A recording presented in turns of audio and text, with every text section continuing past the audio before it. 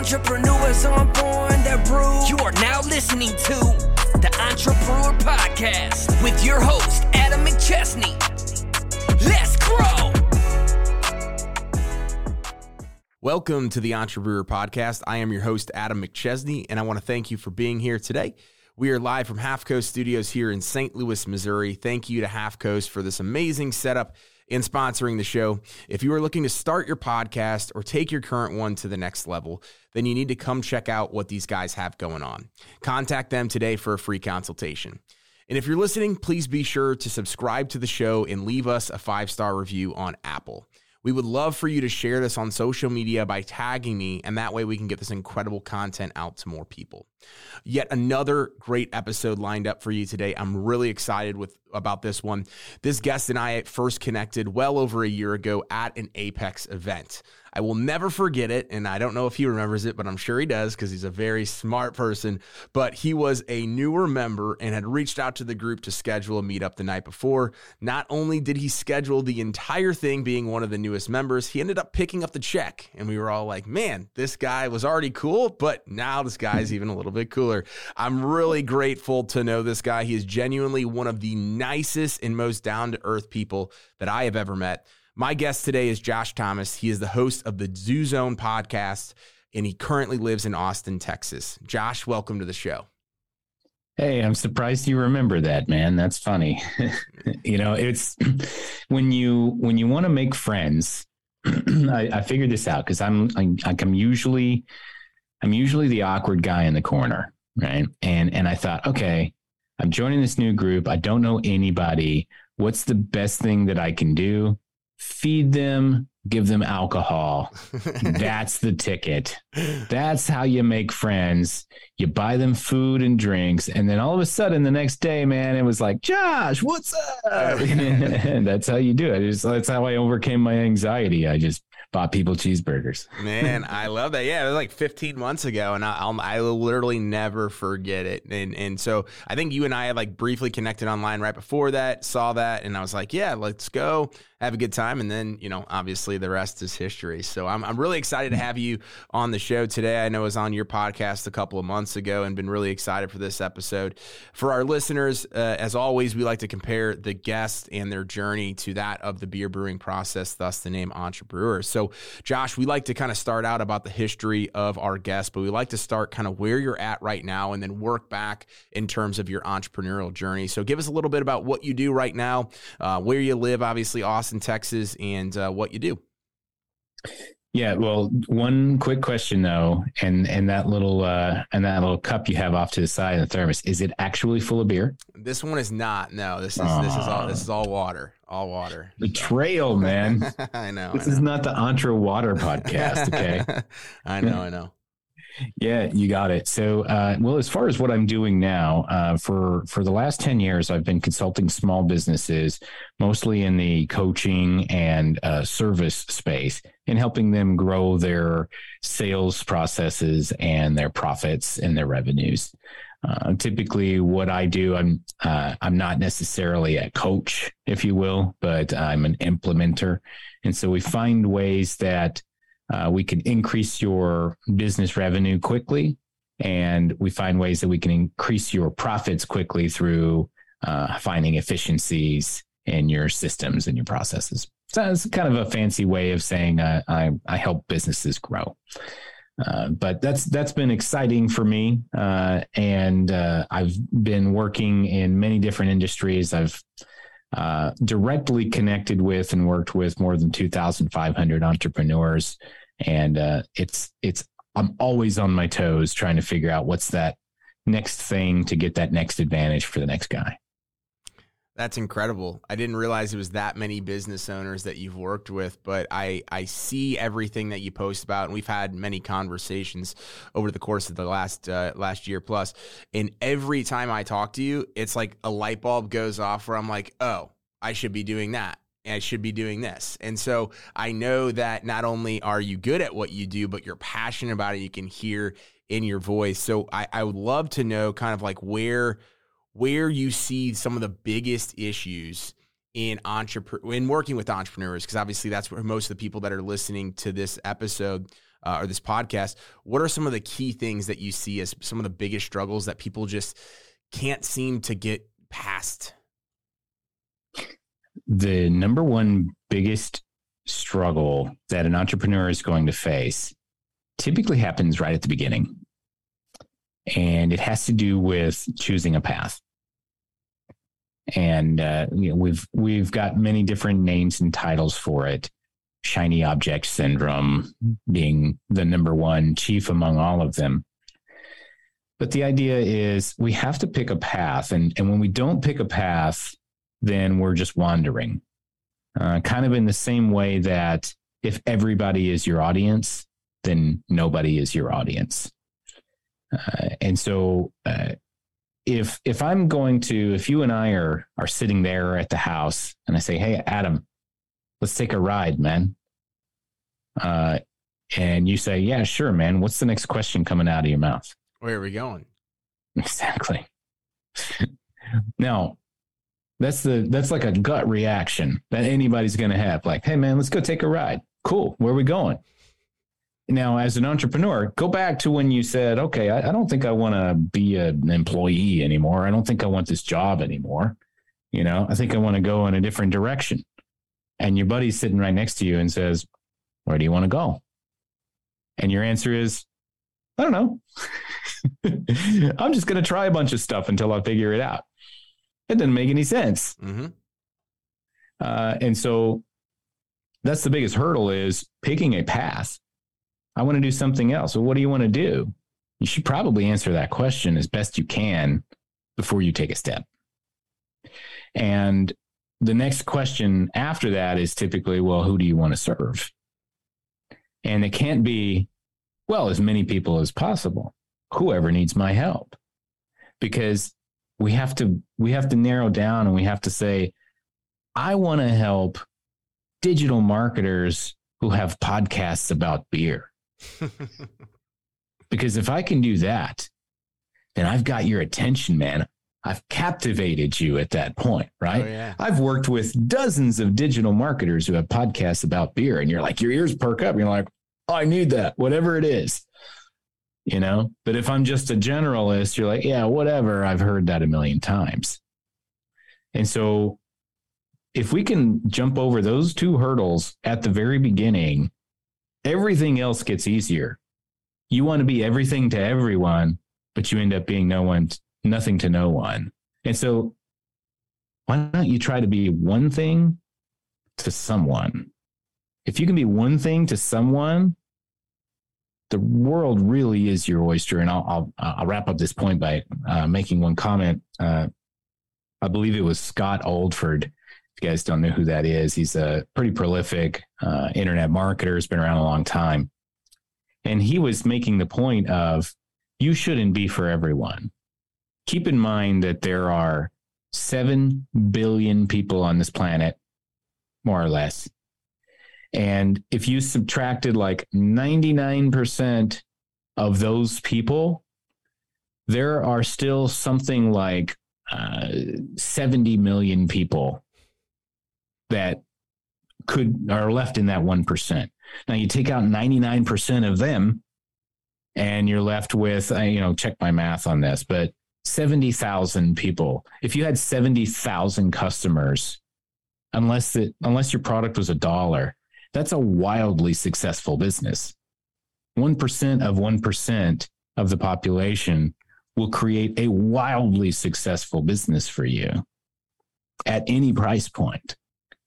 And so you're really only going to be able to get their attention if you're saying something that resonates with them.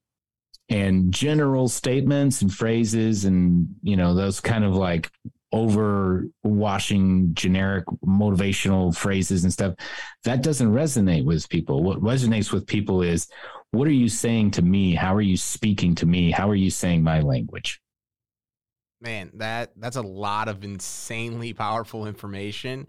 And the episode just started. So I'm excited for the rest of it. But I've been there. Any entrepreneur who says they haven't been in that shiny object or maybe sort of lack of clarity space of who do I need to serve or what mission or path am I going on is honestly just lying. But if you can get over those things, as you mentioned, that's the biggest hurdles in the beginning. It definitely makes sense. The next thing that we kind of like to get into here is key ingredients in beer. Obviously makes a great beer, but key ingredients as far as being a successful entrepreneur. What are 3 things that have made you successful thus far? Well, it took me a long time to learn the lesson I just shared with you. More than a decade, really, because I spent a decade being that general person and trying to be everything to everyone. That's why I know it so well, because it beat me into submission for a decade. I lost 10 years of my life thinking I was somebody I wasn't. And so the best key to my success is I shed some of my armor and I just focused on doing one thing really, really well. Oh, hey, what about this? Do you do this? Do you do this? Yeah, sure, I can. But here's the thing I'm really good at. I focus on that one thing. And then once I started doing that, I started getting really good at that. But I hit another wall because I was isolated and I was by myself. And when you're by yourself, you don't have anybody stretching or pushing your paradigm of what's possible, of what you're capable of. You're just out there on an island, kind of figuring it out. And, well, does this work? Is this what other people are doing? I don't know. And so the second real key to this was I had to surround myself with people who were thinking faster than me, who were thinking bigger than me, who were going harder than me. That's when I met you. And because my ability to be successful as an entrepreneur increased when I just started focusing on one thing, but I very quickly hit that wall.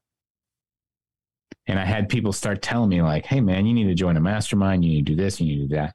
Nah, man, I don't know. I'm going to hang around people like Apex, like Stuman. Is that like the guy with the cars and the watches? Come on. But then I get in here and I'm surrounded by people who are thinking faster than me, and they really changed the way that I processed entrepreneurship. So that second real trick there would be surround yourself with the right people. Get yourself in the right room is the way I like to put it. So focus on one thing. Get yourself in the right room. And the final one is leverage, because there's only so much that you can do as one person. And getting myself into the right room certainly helped me change and create new opportunities. And there was a lot of really cool stuff that came out of that. But one of the most successful things that ever came out of it was when I leveraged my skills and combined them with the skills of other people. And that creates unlimited growth potential really fast. You know, if you can take what you do and have that only be a fraction of the production of a team, then that makes you that many more times productive. So focus, get yourself in the right room, and leverage when possible. No, I love those pieces of advice because they kind of all go together. We get a lot of information out there, and when you can focus, when you can then focus and be in the right room and then leverage the people that are around you that you meet and all those different things, that's when the really cool stuff, as you mentioned, happen and things start to move at quicker levels. And it definitely takes you to the next level as an entrepreneur. The next aspect that we like to talk about here is kind of the ups and downs. So I know you mentioned kind of that 10-year span, and you kind of hinted at some of the things that, whether it's shiny object or not understanding, who your ideal client is, being that generalist. Talk about some of the ups and downs of the journey, basically from when you got started and kind of where you're at today, what some of those were. Well, I'll tell you, I got a little bit spoiled. I used to have a job as a teacher, and I got kind of burned out on that. Got a real estate license. That wasn't such a good idea in 2008. And so I'm sitting here, and I didn't want to be a teacher anymore. Couldn't make any money as a real estate agent. And so I sat down, around December of that year and opened up my computer and typed in something stupid like how to make money online or whatever. And by the way, did not find the answer. Spoiler alert. But what I did find was I found people out there talking about it. And one of the people I found was Perry Marshall. And Perry at the time, 15 years ago, he was the world's foremost authority on Google AdWords advertising. And I really looked up to him. He had this no nonsense, very thorough approach. He was well-spoken, well-written. And so I followed him and a couple of other guys, Mike Dillard. And I messed around and I figured out how to use AdWords to sell an ebook as an affiliate or something. And I went and, like a mad scientist, and like, it was like the worst part of my life. I'm like staying in my ex-wife's apartment. It was just like the worst time, man. And I sat there, it was like 11:30 at night, and a little ding goes off on my email, and it said, "You just made a sale." And it was this $27 ebook, and I made like $9 commission. And I was like, holy shit, it works. Oh my God, it works. And all I had to do was just keep doing that. But I wanted to go bigger and bigger and bigger. And so I got distracted. I'm like, well, I can do this. I can do this. And I started buying all this stuff, and I started getting really smart, but I stopped making the progress. Couldn't make a living selling $9 commission books. And so I ended up kind of giving up on that. And I went and got a job. And the only job I could find in that economy was like a sales job. And I had no sales skills whatsoever. But I was very fortunate. There was a guy named Nate Brooks, who was my very first sales mentor. And he taught me how to sell. And that leveraged me into, I had an opportunity. I got a job with Perry doing sales. And it was cool. And so I got this education, but it came with its cost. Okay. Because Perry was a very high profile internet marketing personality at the time. And he's still a pretty big deal, I think. But because of that status that I got for being associated with Perry, I didn't start working on my own thing or my own game. I just kind of rode his coattails, and they're like, "Oh, you work for Perry?" I'm like, "Yeah, I work for Perry." Obviously I'm a genius. And I did learn a lot. I got a ton of free education. I made a bunch of great connections, relationships, some of which I still maintain to this day. But I didn't personally advance in my career and my opportunities. I was an employee. And I liked being an employee because it came with a bunch of perks. And then that opportunity started kind of waning over time. And then I was sitting there and I'm like, well, shit, what do I do now? Because I worked for Perry for more than 6 years, just stagnant, seeing people not as smart as me, just blasting past me because they were just doing the work and I wasn't doing the work. And I mean, that's the biggest hurdle I was facing was I had this attitude that, oh, okay, well, I got this status. I'm better than everybody. I don't have to work. And nothing could have been further from the truth, because when that job ended, I had to go and do the work. And if I had just been doing the work for the last 8 years, I probably wouldn't need to work at all. But I got stuck in that idea that, oh, okay, no, I'm really smart. And, someday this is all going to work out for me. But, and that was true, but it was only true because I ended up doing the work. And that was what I was avoiding the entire time. That's an incredible story, just from the fact that you were looking up to that guy online and figuring out ways to make money. And then all of a sudden it kind of came full circle. And then there's the other aspect where it came back to the original reason why you wanted to do everything. And so I think that that's so interesting that I think so many people have those stories, but so many people get stuck and bogged down in, hey, I'm just going to go ride the coattail and I'm going to go take the easy path. I'm going to go take the path because as you mentioned, it does come with all those perks. And that's what I did for 5 years. Yeah. And then I realized, you did it. I realized like, what is going on? Like I'm going to be in this rat race forever if I don't change and start to build something bigger and better for myself. And so I think that is phenomenal. The next thing one more point about that, because you said something important right there, because we get stuck in this comfort zone, and some of us are able to look at it and say, nah, this isn't for me. I'm going to go over there. But a lot of us can't do that on our own. Like, I wouldn't call myself a glutton for punishment exactly, but I kind of need to be smacked. In order for me to change direction, it can't just be like occurring to me like, oh, I don't think this path is serving me anymore. I'm going to change directions. I've always had a real hard time with that. I need somebody to just be like, hey, go that way, but I don't want to go that way. You don't have any choice. Go that way. I kind of need that for some reason. And so what happened, like, just to share, Perry actually fired me. and it was at the time I was so pissed, because, basically what was happening is we were just kind of drifting in different directions philosophically for a while. And I wasn't really comfortable in the situation and he wasn't either, but we kept doing it. I stuck around because I was codependent, and he let me stick around because he was just a chill dude.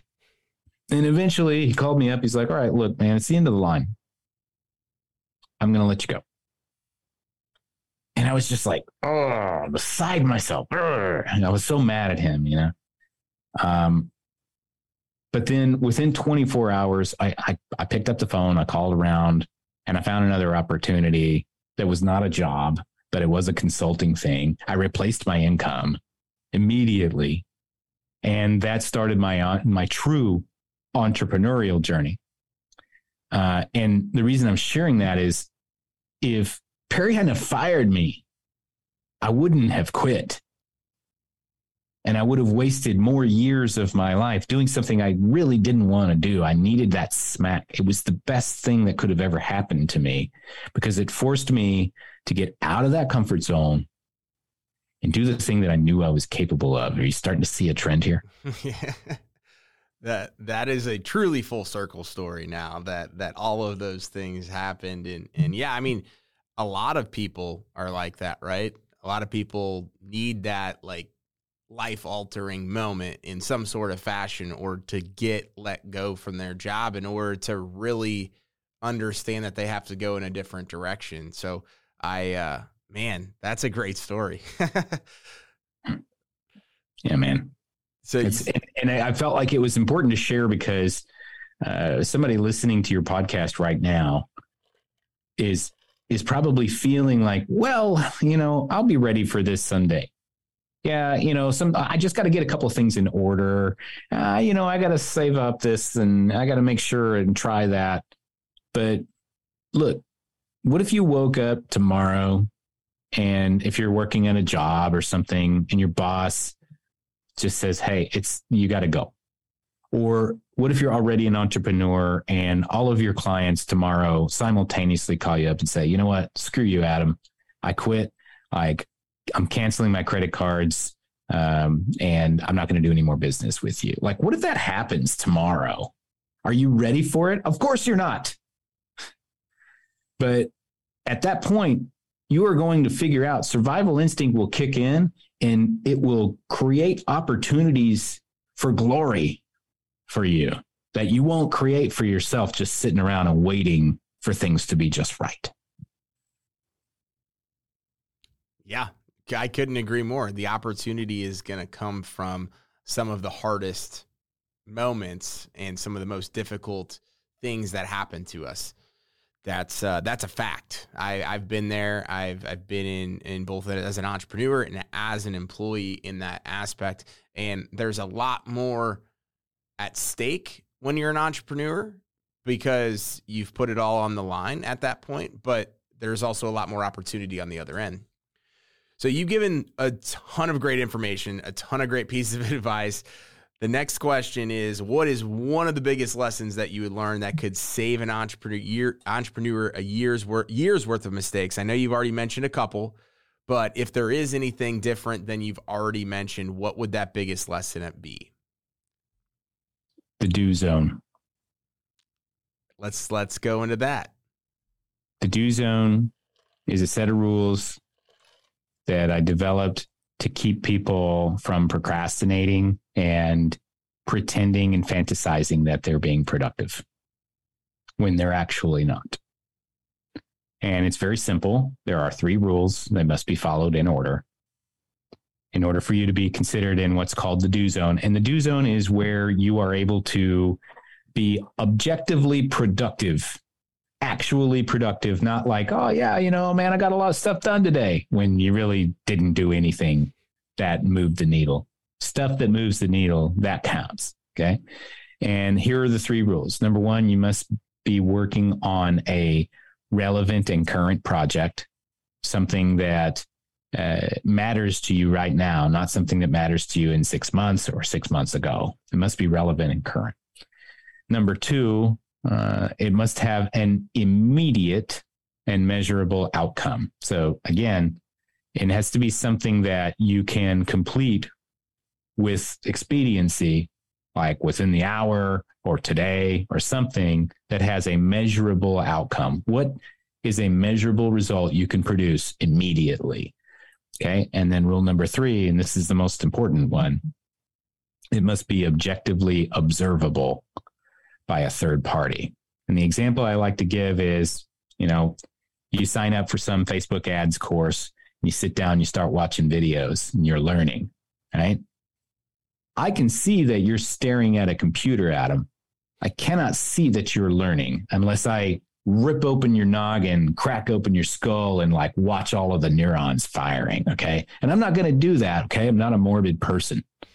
But I can't objectively observe you learning. And so sitting down and learning something is not objectively productive. I can't tell. And I put that rule in place because a lot of us as entrepreneurs, we get stuck in this binge learning cycle. Oh, I'm just going to learn this next thing. I'm going to learn this next thing. I'm going to get so ready. I'm so ready. But you're not taking action. James Clear says in his book, Atomic Habits, there's a difference between motion and action.